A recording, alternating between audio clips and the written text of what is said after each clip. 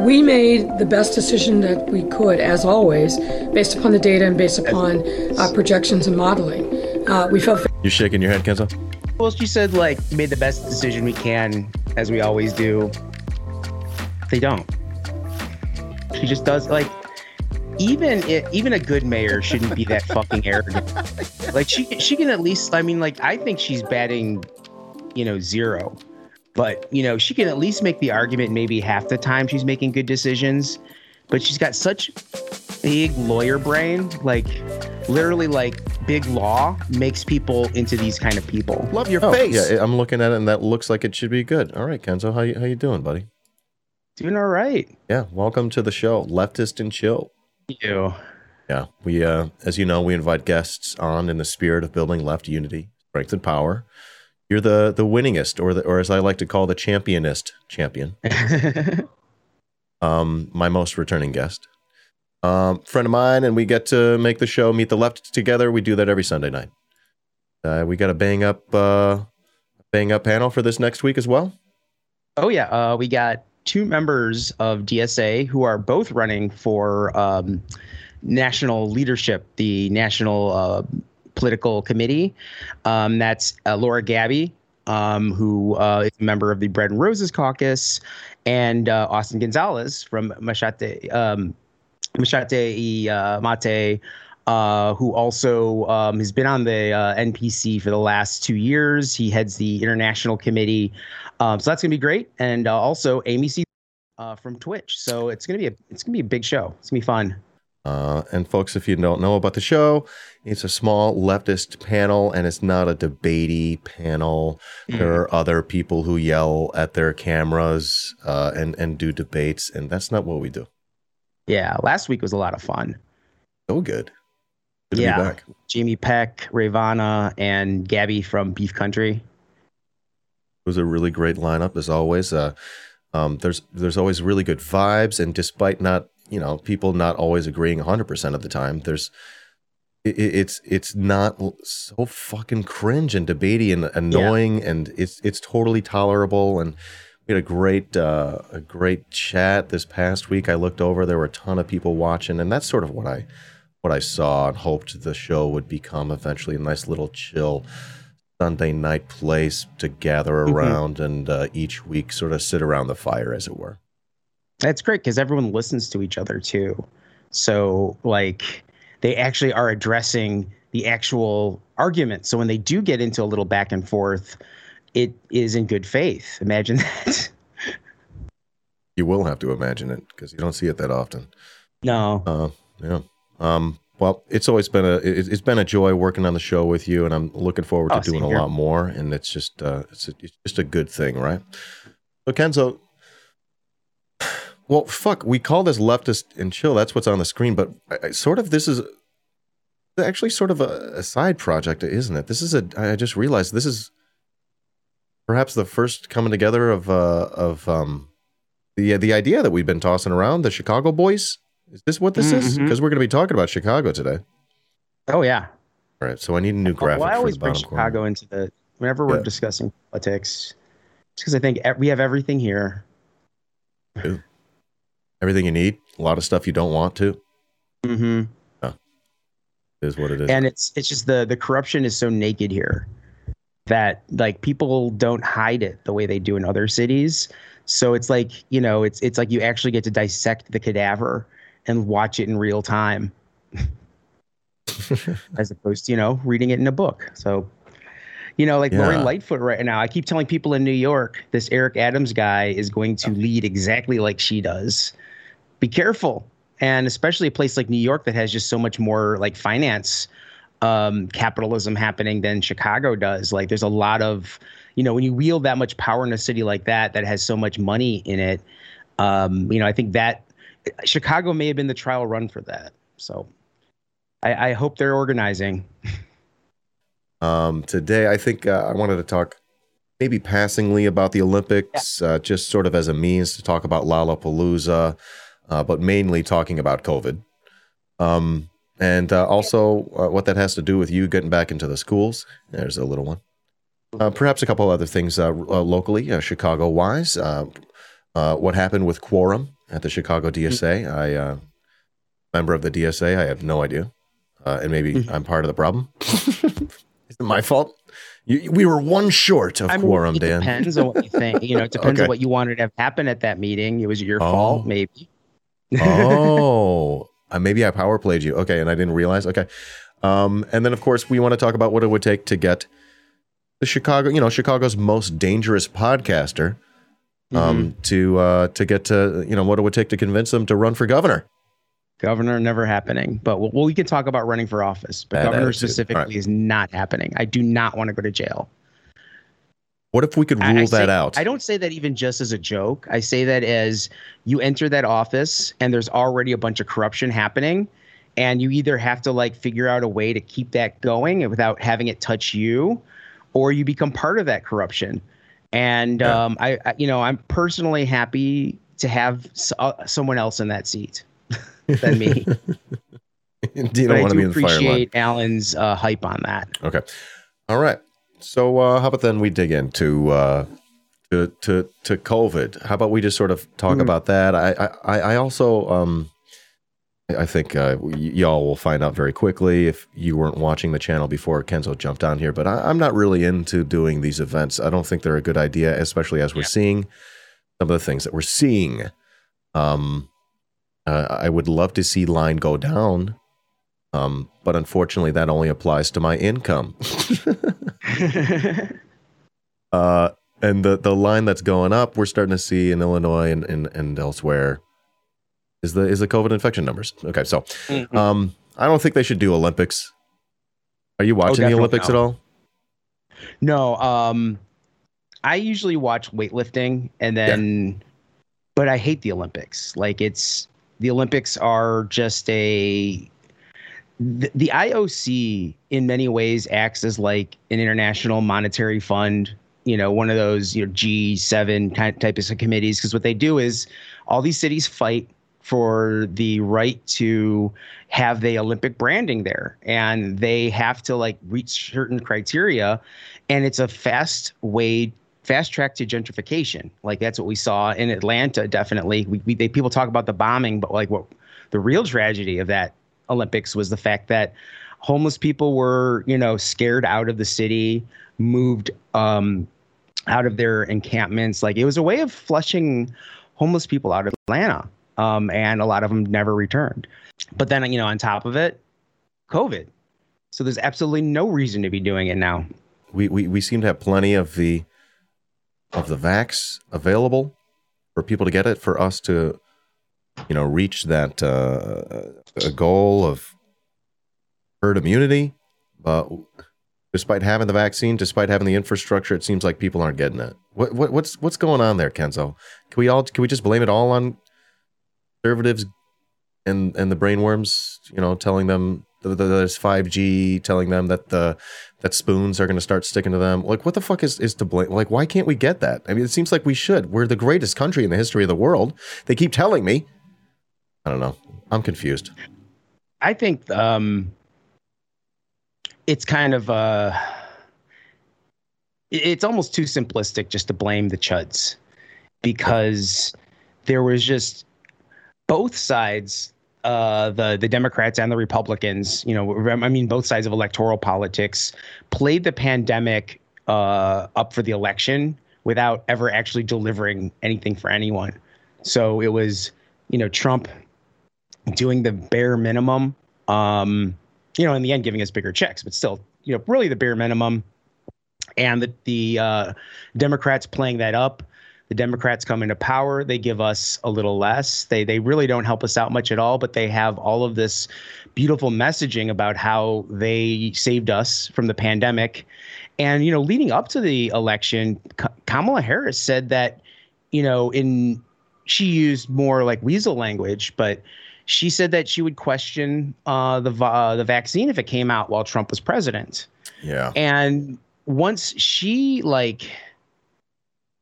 that was definitely the message the Democrats wanted to get out there, that if for some reason the vaccine were to come out before the changing of the guard, then they did not want Trump to like be reelected based upon the vaccine. And that's just, I know politicians don't have to take any kind of oath just to run for office, but that was just so blatantly bad faith and disgusting and despicable. Like, we were in a crisis.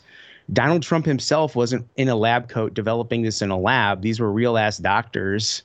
And then to use it like that and to tie it into the election, it would have been much more, I think, maybe not effective in winning, but definitely it would have been more truthful for the Democrats to say, look, Trump is screwing up and we're going to do better, and then just deliver on that. They knew they couldn't do that. So they played politics with the pandemic. And that's what kind of led to confusion on both sides. Like, I have right-wing family. All of them are vaccinated, and none of them, for the most part, trust the vaccine 100%, but they want to, they want to see their grandchildren. They want to see their nieces and nephews. And the younger generation has been saying to them, you have to be vaccinated to see these children again. So they'll still make the jokes about the vaccine being a microchip implanted by Bill Gates and all that, but they still got vaccinated.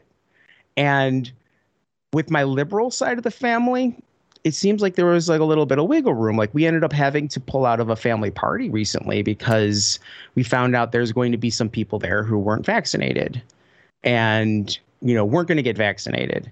And they had children there and they were going to play with my child. And these were liberal and hippies, to be frank.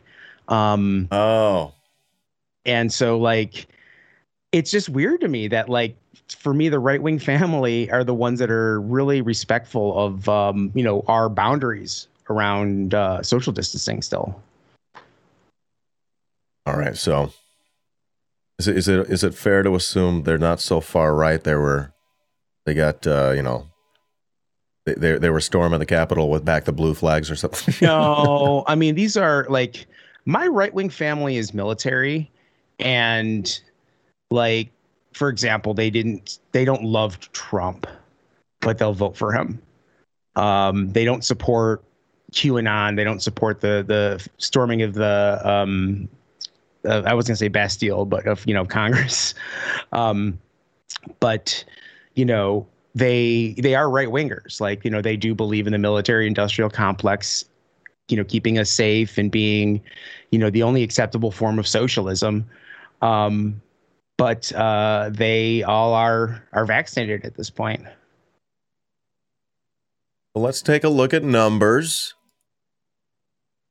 I have Chicago numbers because we're going to talk next about numbers. But oh, you're not a math teacher, right? I was a music teacher, so I'm good with like fractions and stuff. So here's some numbers here. I do believe there was a 7-day average in Chicago as low as 64 or so, leading up to a couple days when it looked like there were no cases at all. So I'm not even going to count those. I think they weren't testing. But 7-day average is. We need the line to go back up. It's been going down. Hold on, these are new cases. What are you talking? This is the wrong line, Kenzo. This is not stonks. You want line to go up? All right. So new cases was as low as 75. We do not want to go to the moon, to be clear. And we're as high as 271 new cases. So that's shot up more than 400% in the past 20 days. And this is just a week before Lollapalooza. And so I don't know, you've heard of this other thing in Dutch, in the land of the Dutch, at Utrecht. What it's called. But they had a festival. A concert with, it wasn't a festival, it was a concert, to be fair. It was 20,000 that attended. And they had similar protocols for those that we have lined up for Lollapalooza. Proof of full vaccination or a negative test which is pretty much what's required here. Have a negative test within the last 72 hours. You present that at the gate. They'll let you in. You don't have a vaccination, you have to wear a mask. That's what they did. 20,000 attended, and then later 1,000 tested positive for COVID. Wow. Yeah, dude, 1,000. So that's 20%. Oh, that's not 20%. 1/20th, right? 1/20th. So so more numbers. Those are still not odds that I would risk. Oh, dude, that's a fucked up odds, right? So if I'm at a concert and I look around and I'm like, oh, there's 20 of us here. One of us is going to walk out with COVID. Fuck that concert. Dude, fuck that concert, right? Not for me. I'm not going to pay $130 for a one-day general admission. And drink, $2 beers at home rather than like the $10, $15 festival beers. Dude, grab some Tecate, a bottle of Malort, throw on a playlist with Miley Cyrus, Tyler, the Creator, Post Malone, the Foo Fighters. You're getting 90%. That also sucks. The lineup. Yeah, like Lollapalooza, when it started in the early 90s, was really cool. Like the first Lollapalooza was like Ice Street, Rollins Band, Jane's Addiction, of course. Yeah. It was very eclectic and interesting. It was like all of these groups that could not get on a festival themselves, or like, get a big arena show themselves, all came together. And people explored things. The Jim Rose Circus Sideshow was a big thing where like, people stuck nails through their dicks and, pierced themselves live on stage. Not my thing, but like it was really a subversive time. It was not for kids. And, Ice-T played one year with Body Count. Like it was a very subversive kind of event. And now it's like it's you take the top 100 groups from Spotify, and that's Lollapalooza 2021 plus a good chance of getting COVID. I don't want that. No, I'm not going. I don't know. You can pay me to go there. Instead, you have to pay a lot of money to go. What other thing that people aren't thinking of is, okay, so you're in this big field. But in years where like Olala had bad rain, everyone finds like shelter under like a booth or something. They're huddled up together. You're there all day. Like it's almost like camping, but like you can't cook yourself a meal or anything. You have to buy from the tents and everything. It's really fucking dangerous. Oh. If everyone wanted to leave at once, that would be a disaster. 400,000 people. Oh, yeah, right. That's capacity crowd. Like that in more than a year. Maybe start smaller and then like ramp up to Lollapalooza in a year. All right, so let me bring back these numbers. Because 400,000 is capacity. They said that's how many they expect. Okay, for scale. Yeah, there are 400,000 kids in the Chicago public schools. If every CPS student could attend a Lollapalooza. I don't think they'd like the show, dude. But if 120 of them got sick, like in Utrecht, 20,000 kids from the suburbs are going to get sick. Awesome. Is that spelled like Micah Utrecht? I think so. It has to be. That's like the only instance of Utrecht. Maybe we can ask about that. Friend of the show. Meet the Left. So 1/20th of 400,000 is 20,000. So I'm thinking about these kids, coming in from all over the country, getting sick on their way in, and then getting people sick on the way out, dude. Just imagine. Yeah, Lollapalooza isn't just Chicagoans that go. Like, right. This is people from all over the country. Places like Texas that have never masked are probably going to be there. We're going to find all sorts of interesting strains. Oh, I'm no scientist, but this is not good. Yeah, so I think this is how the shit evolves and how we get more variants. There's the Lambda variant. They say it's already in Illinois. They say it's like super. The lambda variant that turns you into a nerd. All right, that's the first Revenge of the Nerd reference I think we've had on the show. I love that. It's so problematic. Yeah. I do love that movie. I think problematic is an understatement. I think they leaned into it. Like they knew it then and they just leaned into it. Yeah. Well, then there were no real discussions of consent. And I also think that there was something to like the fact that the nerds are considered to be so emasculated that when they do fucked up things, people feel like, oh, it's funny and cute. But like, if one of the bad guys did something that evil, they look differently upon it. But yeah, not a movie they'd make now. That's another show. We could definitely dig into that sometime. Culture itself is kind of Revenge of the Nerds. Like, look at the MCU. Like, all movies are fucking Marvel movies now. I think the nerds did win. Yeah, fuck yeah, dude. We are winning. But, not going to do what they did in that movie. No. Well, the show starts. I do have, the shirt that Booger wore that says "High on Stress," just because I actually kind of live that life. Looking that shirt up. It's a sweet Wrangler. Mine is not covered in snot because I bought it after my child was no longer a toddler. Remembering. Button. There we go.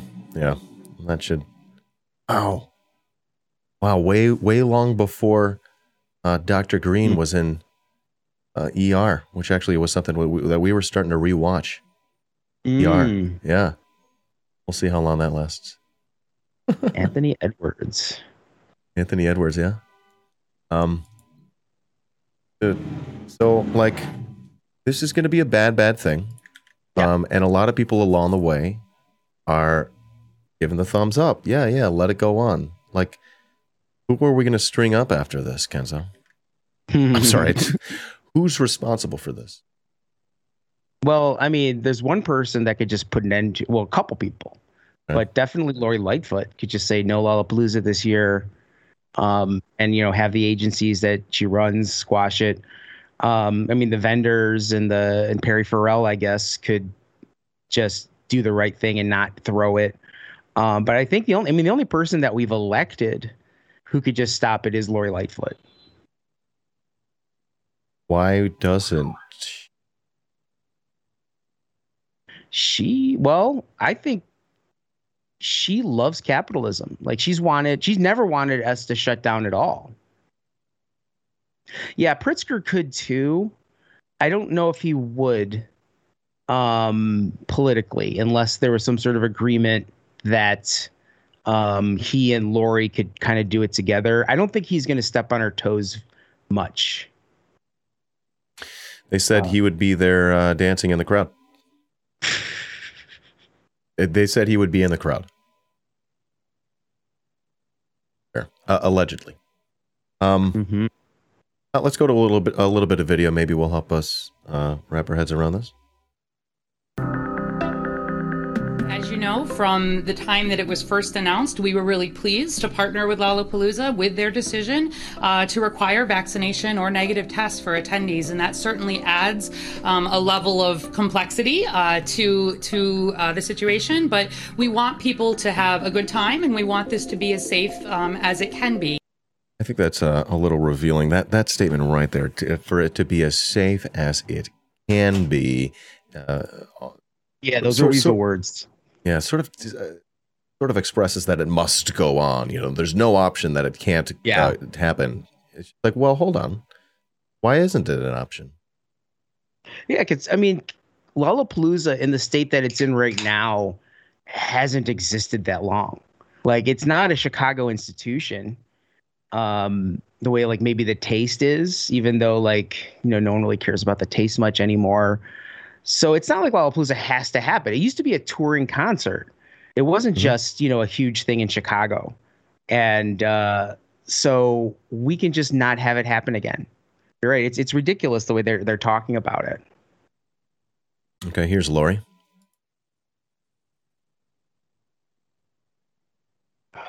Pro Streamer. We made the best decision that we could, as always, based upon the data and based upon projections and modeling. We felt. You shaking your head, Kenzo? Well, she said, like, made the best decision we can, as we always do. They don't.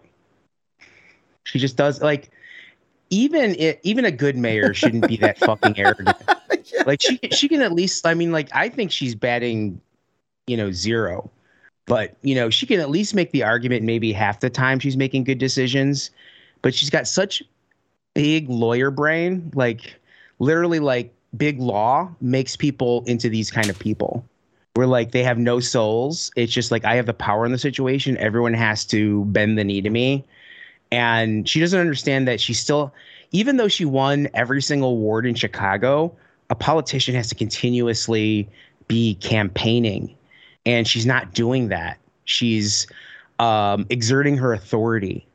And that's not to say I think that she's going to be easily defeated in the next election. I think there's a lot of apathy, and there's a lot of people who think, well, she hasn't screwed things up too much.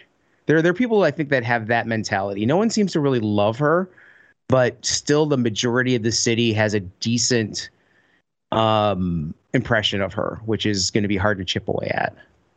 Yeah. The people are like, well, what's your problem with Mayor Lori Lightfoot? And you're like, ugh. The bridges, like, where do you start, man? I have some liberal family where I kind of like use them as a gauge for this kind of stuff. Yeah. And they're very resigned a lot to the fact that, like, these are all very big problems we're dealing with. And you have to, like, when a Democrat is in charge, you should just respect that because they're trying their best. And oh my Lord. So it's like this faith, this like unquestionable faith in institutions that I think really like animates liberalism. And that's hard because Lightfoot is someone who acts like a tough boss. And sometimes people respect that. Yeah, and they say, oh, well, some part of the argument I think in there is like, well, if they didn't have to deal with so much bullshit, they'd be able to do what they wanted to be able to do. Yeah. And it's like, actually, hold on. That's part of the problem. What they want to do is wrong. Mm-hmm. All right, here's a little bit more video for us to chew on. Very comfortable on June 11th, which was the date, fully opening up the city. We had been kind of working towards that point, looking at trends in the data. So no, I feel like we made the right decisions, but we're sounding the alarm today because we're starting to see this uptick. Because they're starting to see the uptick. All right. I guess that was maybe a couple days ago when that video was taken. I'm not 100% sure. Mm-hmm. So, we got Lambda. We got the uptick. It's up 400% in the last 20 days per the numbers that I have available straight from Google. New York Times, I guess. Mayor Lori Lightfoot's got the ability to stop it. Perhaps Pritzker, neither are going to stop it.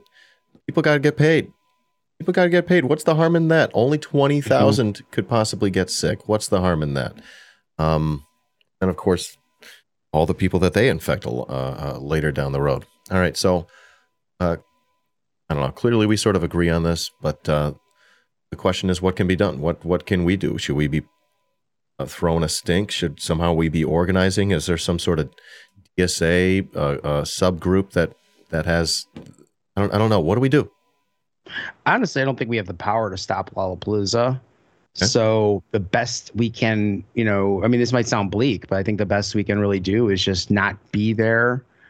Continue social distancing. I'm going to continue wearing a mask. And yeah, like this is the symptom of a bigger problem. And I think what the ruling class wants us to do is to try to fight every single symptom. So we get dejected and tired and just, kind of waste resources. So I wouldn't like protest or organize against Lollapalooza. Just not go, if there's a live stream, not to pay for it. And just kind of live on, organize around places where I think we do have more power, like, in our workplaces. All right, so we're gonna boycott, divest, and sanction Lollapalooza, and hopefully not go. I was honestly thinking, would it even be worth someone going down there with a fucking sign, being like, "Hey, line's going up. Be fucking safe. Make a good choice." Like, who knows how many people could be like at the gate and turn around? I don't know. I just want to help people. Once people get that far, I don't think they're going to turn around. At that point, you're getting your ass beat. And I think, another thing you could do is just talk to people in the community, talk to your friends and neighbors about why they shouldn't go. But yeah, I don't think this is something that we really can't stop. It's the type of thing that's just going to sell out of tickets. And if people locally don't go, more people out of state are going to be buying those tickets. All right. Any last thought? Those things being good. I'm so sorry I cut you off there, Kenzo. Last thing you just said there? Oh, I just said neither of those being good. Any last thoughts on what's happening here with COVID, with Lollapalooza? I still want to talk to you about it. I know personally, I think I mentioned to you as well, I'm going to start putting my mask back on when I go in public, and I think we're going to limit doing things in public again, sort of similar to back when it was more locked down. And that's one of the things that sort of led me to thinking, holy shit, maybe we should shut these bigger, gigantic things down. I'm just one person, and yet they're letting these things go on. It feels like it's going to make my decisions a wash, further reminding me that my choices as an individual cannot fix the entire fucking system. Helps me sleep at night. Okay. One thing I think, another thing you could do, though, just came to mind is if you do know musicians that are playing it safe, not doing these super spreader events, go ahead and buy some of their albums, buy a t-shirt, support them in some way. If they have a GoFundMe, maybe send them some money, Patreon, Bandcamp, like actually pay for their Bandcamp. And that's another way of doing it, because we don't want smart musicians to like just throw in the towel and have all the dummies playing these super spreader events, like just take over the music industry even more than they already have. There you go. Support your friends in music who need the support. Reach out to them. Send them a pizza. Musicians love pizza. Here. Universal facts. Kenzo, you're a teacher. You're a full-time teacher. Little known fact that some people don't know is we taught at the same high school at a different time though, and in the Chicago Public Schools. You're a full-time high school social studies teacher. I'm so sorry. Social studies and English. Studies and Where they English. put me wherever they need me. I don't know how it goes, right? What do you think about heading back to schools, especially as this line's going back up? There are kids that don't have the vaccine. There's no vaccine for the kids yet, right? There are increasing amount of adults that don't have the vaccine, even reasonable people that you think should have the vaccine. There's like nurses who like refuse to get the vaccine. And at this point, you're like, who the fuck does understand science enough? Like, makes you nervous going to a fucking hospital, dude, because people there don't believe science. Or they don't understand it enough to take it seriously. Anyways, fuck, right? And that's just a hospital. What about a school? You're going back to schools. What are your thoughts on heading back to school? Well, the CTU's in negotiation over safe reopening again. This is just exhausting. And we got some good concessions. One of them, the board wanted there to be zero mask mandate. They're already saying they're not requiring teachers or students to be vaccinated. Even if, the students are old enough to get the vaccine. But this is the thing that's kind of just unbelievable. Like, in the contract negotiations, both sides have to start with kind of an unreasonable stance, and then you work your way to the middle. But the Board of Education's unreasonable stance they started with was zero mask mandates, and 5 days in-person schooling. So we'll have, another one is 3 feet distancing if available, if possible. So we're probably still going to have big class sizes. And on top of it, they're going to say no masks. Well, we got one concession, which is there's going to be a requirement for masks for indoors. And that's great. Everybody in the building. Yeah, I think that we should do we should do a semester remote until the elementary school kids can all get vaccinated. That's my thought on it. The way the board has pushed things so far to doing doing the bare minimum, that's never going to happen. We would have to like really roll them back. And they obviously don't want that. Another really despicable thing, though, is that everyone who is in charge in the CPS to push for in-person schooling no longer works for the board. Janice Jackson, chief ed officer, she's now working for a foundation. Her second in command, Latanya McDade, she's now a superintendent in a smaller district. They all cashed out and like made their money. But yet we are left in negotiations at where they left things. That doesn't you can't just run a clean slate at this point. So we're negotiating from this unreasonable place, which is, they want basically no mandate, no PPE, no anything. And we're fighting to get any kind of safety. So I don't know. I honestly don't know if it's going to be safe. Certainly what the board wants us to do is not safe at all. So we'll see where we land. And, it's scary because they also shortened our summer this year, which they're going to make up for next summer. But at the same time, this was not the year to do that, in my opinion. So 1 week shortened. So we're going to start school pretty soon. And I don't feel like we have good clarity on what it's going to look like. So I don't know how safe it's going to be. I don't know how safe it's going to be. And I would say I was nervous before hearing about these other variants. Mm-hmm. And it's just like, oh no. One question is, what could teachers do where they do have schools opening and they don't have things like mask mandates? Get their union to organize or what? Yeah. The union should be on top of all that.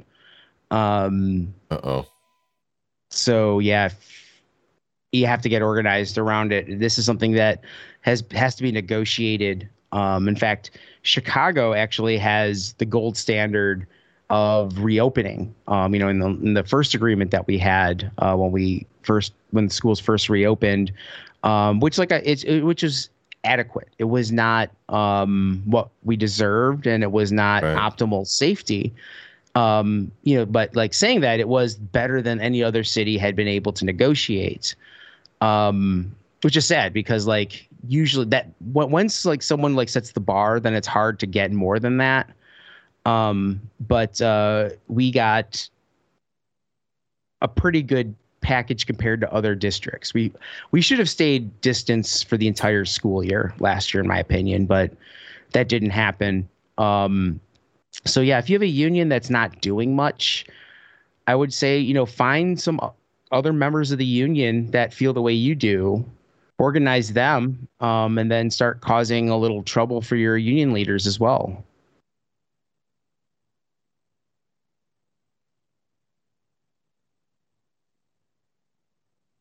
Trouble?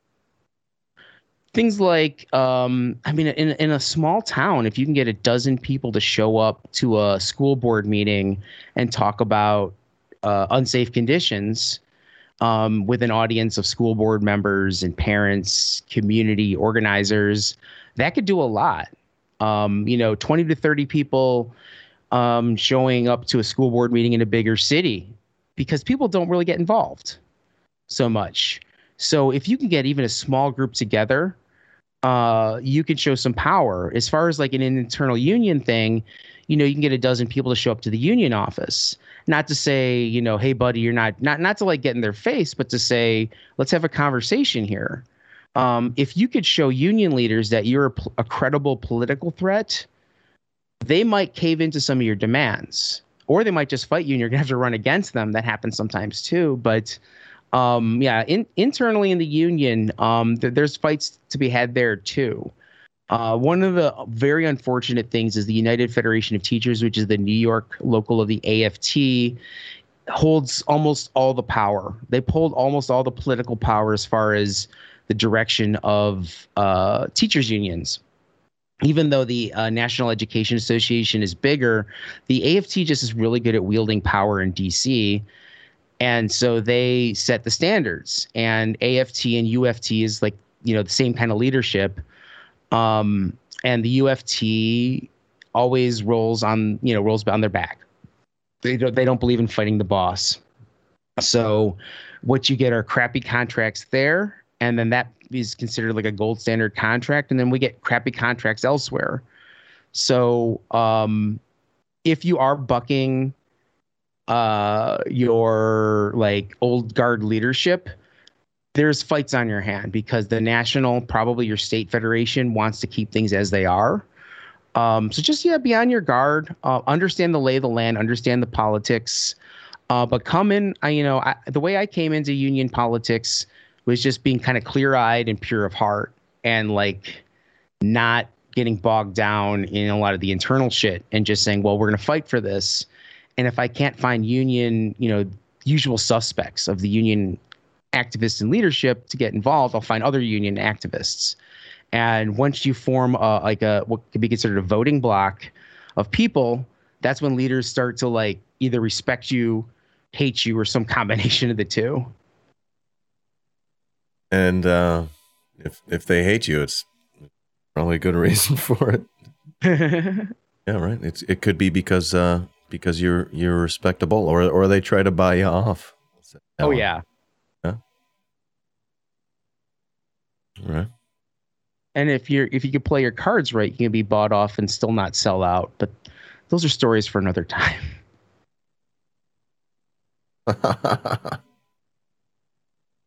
Right. So Kenzo, let me ask. You're not going to run for governor. Are you seriously considering something else? So other office? Once my kid's in college, I consider running for something municipal. So like if my kid's going to be in college in about 10 years. So let's give it 12, to get him situated and make sure that he stays on the dean's list for a little while. So maybe in 12 years I'd run. If Matt Martin is still the alderman in my ward, the 47th ward, I will not run against him unless he sells out. But I will not run against him because I really like him. Maybe county commissioner, Cook County commissioner, maybe alderman if he leaves. But I would not leave Chicago. I just, this is where all my people are. This is where I've made my political bones. So I just feel like I'm at more of an advantage here. Plus, I just love the city. I don't want to schlep to Springfield all the time, or even worse, DC all the time. So if I were to ever run, it would be something local. What does the commissioner do? So like they make decisions on things like county level taxes. They negotiate with county unions, like when the county hospitals, I keep saying county, hospitals, jails, like Alan is saying, we'll negotiate with, like I'm already in office. They'll negotiate with, AFSCME, and, any kind of like fees that are county level, they take care of. But, it's a political office where if you use it as an organizing space, you can be organizing on the county level, or at least, the region of Cook County, as opposed to, just your ward or whatever. Like if I were to ever run for office, I'd be using my office as an organizing space, the way like Rosana Rodriguez Sanchez does, the way Carlos Rosa does, the way that, all of these really awesome Chicago aldermen are doing, where like, they're doing mutual aid out of their offices. They're, using that space to its full political potential, not just for electoral politics.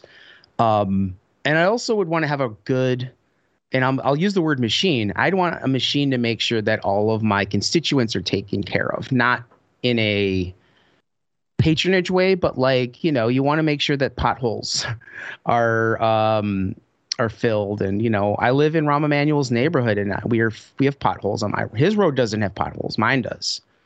So you know, that the thing about constituent services was I know the chief of staff from Kshama Sawant, the city councilor in Seattle. And after she had won, I had a conversation with him, and he was telling me that one of the big problems they had with moving an agenda was that they were very intentional about responding to constituent services.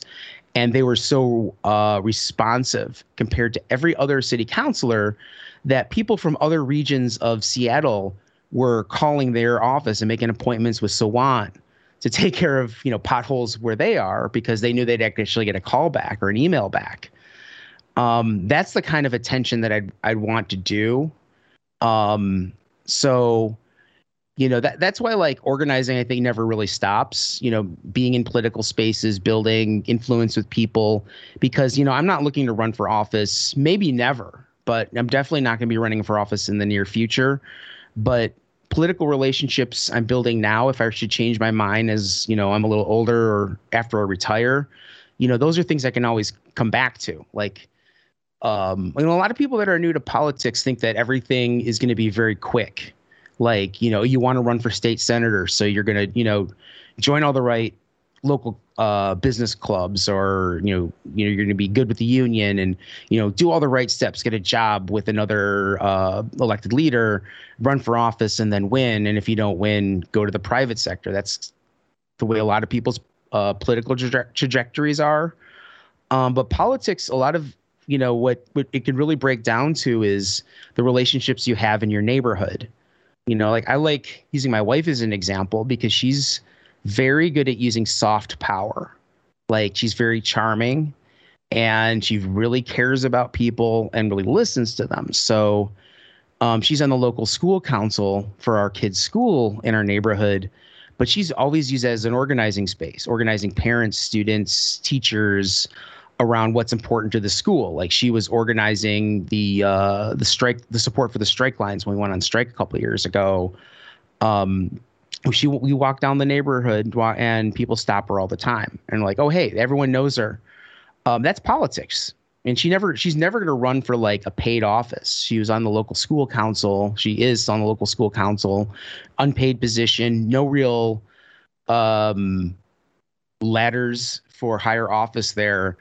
But she does wield quite a bit of power in our neighborhood. In fact, a Binny's was going to open up right across the street from our school, which is a big box liquor store. And it would do a couple of things. One of the things it would do is it would decrease the amount of people applying to get into our school, because no one wants to be the school across from the liquor store. And it would close the local liquor store, that small business that's been here for like decades. And, you know, Erin was really smart about it, because she's like, well, we need a soccer field. So if you're going to decrease the value of our school by opening up a big liquor store here, you're going to have to increase it by building us a soccer field, because what that's going to do is it's going to attract students back into the school, and it's like we become whole again. And Binny said something like, we'll contribute $100,000 to a soccer field. Well, a new soccer field's like $1 million project. And so she's like, no, because we're not going to raise $900,000. So she organized a bunch of community meetings about this with the audience of the aldermen to debate the issue. And it was open to anyone on any side. Almost everyone except for the lobbyists that worked for Binny's was against this. And so it didn't open. And this was my wife, who's on the local school council, which is a small office, no real prestige there. And she was able to push it because she always used that office as an organizing space. And like, you know, that's the type of work that I'd be doing if I ever did inhabit an elected office. Amazing. Rats on the soccer field. We never got the soccer field. Oh, right. But they didn't get their bennies. Exactly. You preserve the neighborhood. Yeah, and then we got the little liquor store. Exactly. You get to keep that. And the old man that worked at that liquor store, every time I'd go in there to buy a 6-pack, he'd give my kid candy. You know, nice. little nice things in the neighborhood. See? You don't get that from Benny's. They don't give a shit who you are. Here. All right. We finally got the graphics department to work on the graphic there on the bottom. We'll work on something more Chicago. Be a red star or two. Nice. Figure it out. All right, Kenzo. What else? I wanted to ask about DSA and something I only heard about as sort of a dues-paying member of DSA. I have no idea what's going on, and then I started to realize, oh shit, should I have been at that meeting? Was it a general chapter meeting that didn't reach quorum, and so y'all weren't able to have the meeting? And okay, so it's just a general chapter meeting. What is the case with that? How many people need to be at the meeting for it to reach quorum? It's a percentage of membership that's escaping me. I want to say it's something like 10%, something like that. So, because we have a big chapter now. We're at close to 4,000, so that's becoming difficult. The thing with DSA is, and this is a good and a bad thing, is the fact there's such a low barrier for membership. You just pay your fee and then you're there. And that's good because it means people are comfortable saying, hey, I'm a card-carrying socialist. I think that's progress. But the problem is then we get like these bigger, we have more and more members, but not necessarily members that are engaged and showing up to meetings. So then, I feel like this is something that every few years we have to fight to get quorum. One of the issues I think with this past meeting was, people are really bummed out from trying to organize during this pandemic. We haven't had like a good national campaign since Bernie. And a lot of the organizing we've been doing has had to be very reactionary, or not reactionary, but reactive, like mutual aid, like just keeping people's heads above water during the pandemic.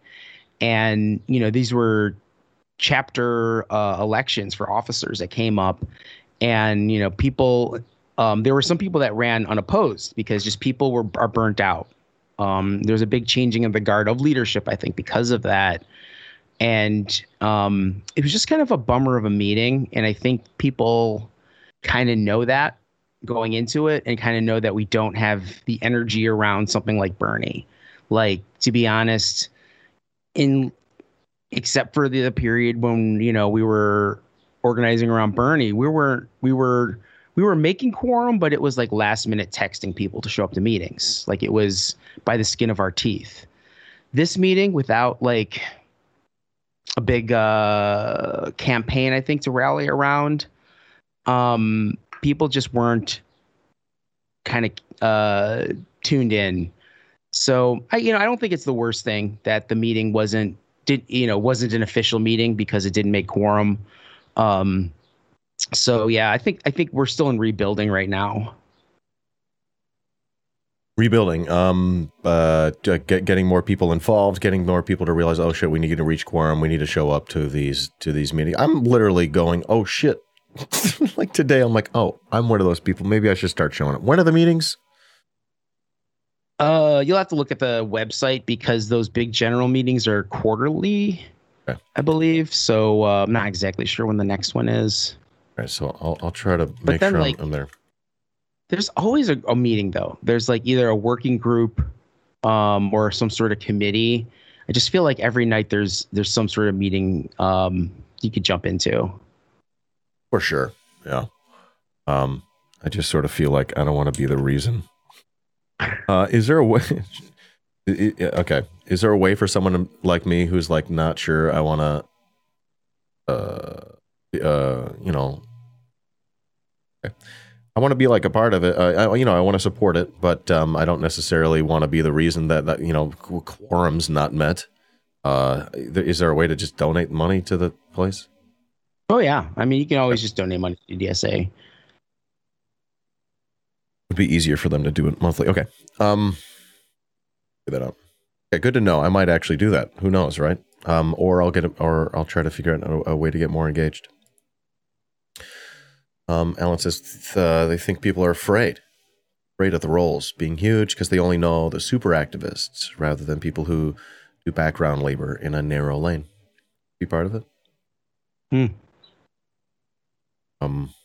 For one, I went to a quarterly meeting and I was really put off. I did not like it at all. I was like, this isn't for me.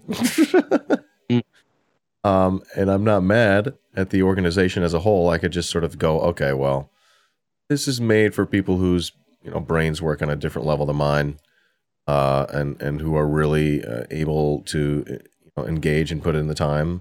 At the same time, I know there are other sort of groups that they have within the organization that I should probably explore and see what else they have to offer. Yeah. General meetings aren't the best place to jump in because that's when people typically different sets of people have different agendas. And I don't mean that in a negative sense, but they're pushing a policy to go one way or an endorsement to go one way or another way. And a lot of context is missing, but really working groups and committees are a good place to start because that's where you find the work to do. And from there, then you can kind of understand the context of what's happening in the big general meetings. But you can not go to general meetings, to be honest, not pay attention to national, and still there's plenty of work to do in DSA. In fact, not paying attention when you're brand new, you should probably not pay attention to national for a year. Good to know. Because it doesn't really impact your work at all. There's some cool work that the National's doing. I'm not trying to downplay it, but especially if you're following the stuff on social media, it just looks like constant fighting. And that isn't it. The vast majority of DSA members are not on Twitter or on social media at all. So sometimes people don't even know what's going on. A lot of local activists in DSA I know don't understand the caucus system at all. And that's fine. They never have to learn it. You can just go in and do the work, and have a good time meeting new comrades. All right, Kenzo. This is the bearded Chicago and Gonkus. Yeah, look at that.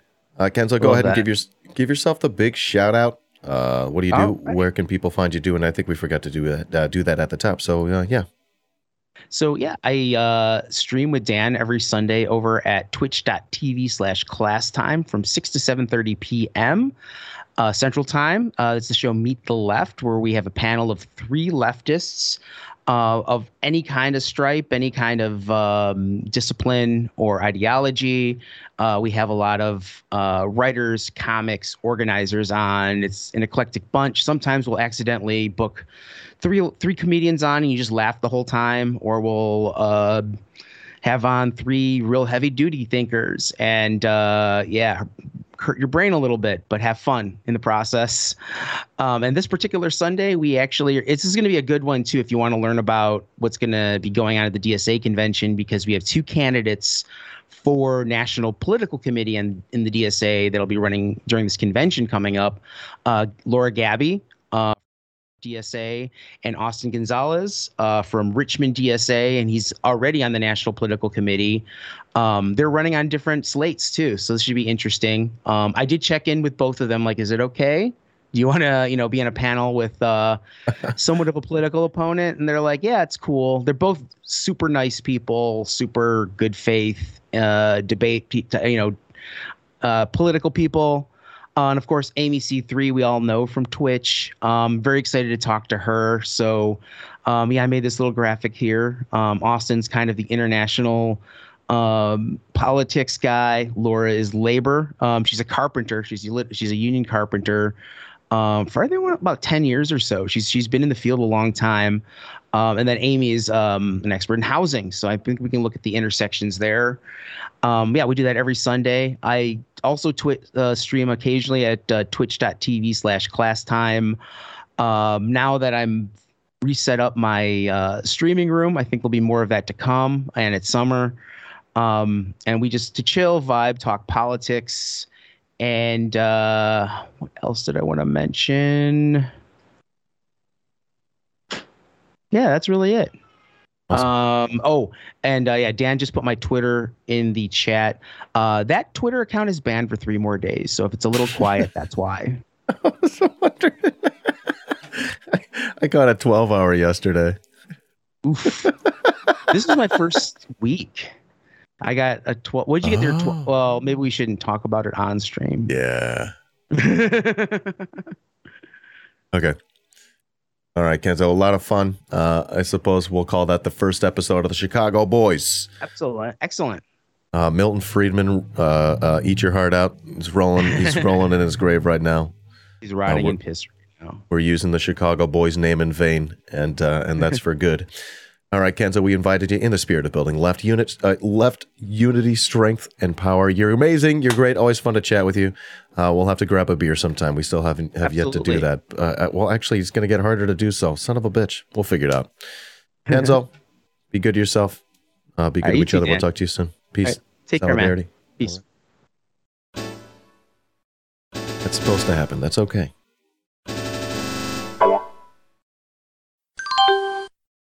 Folks, that was Kenzo Shi motherfucking Bada.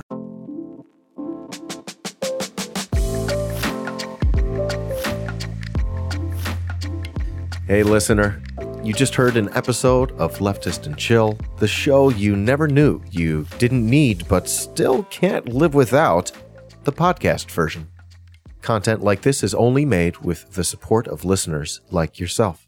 Please support at patreon.com/iDanSimpson today.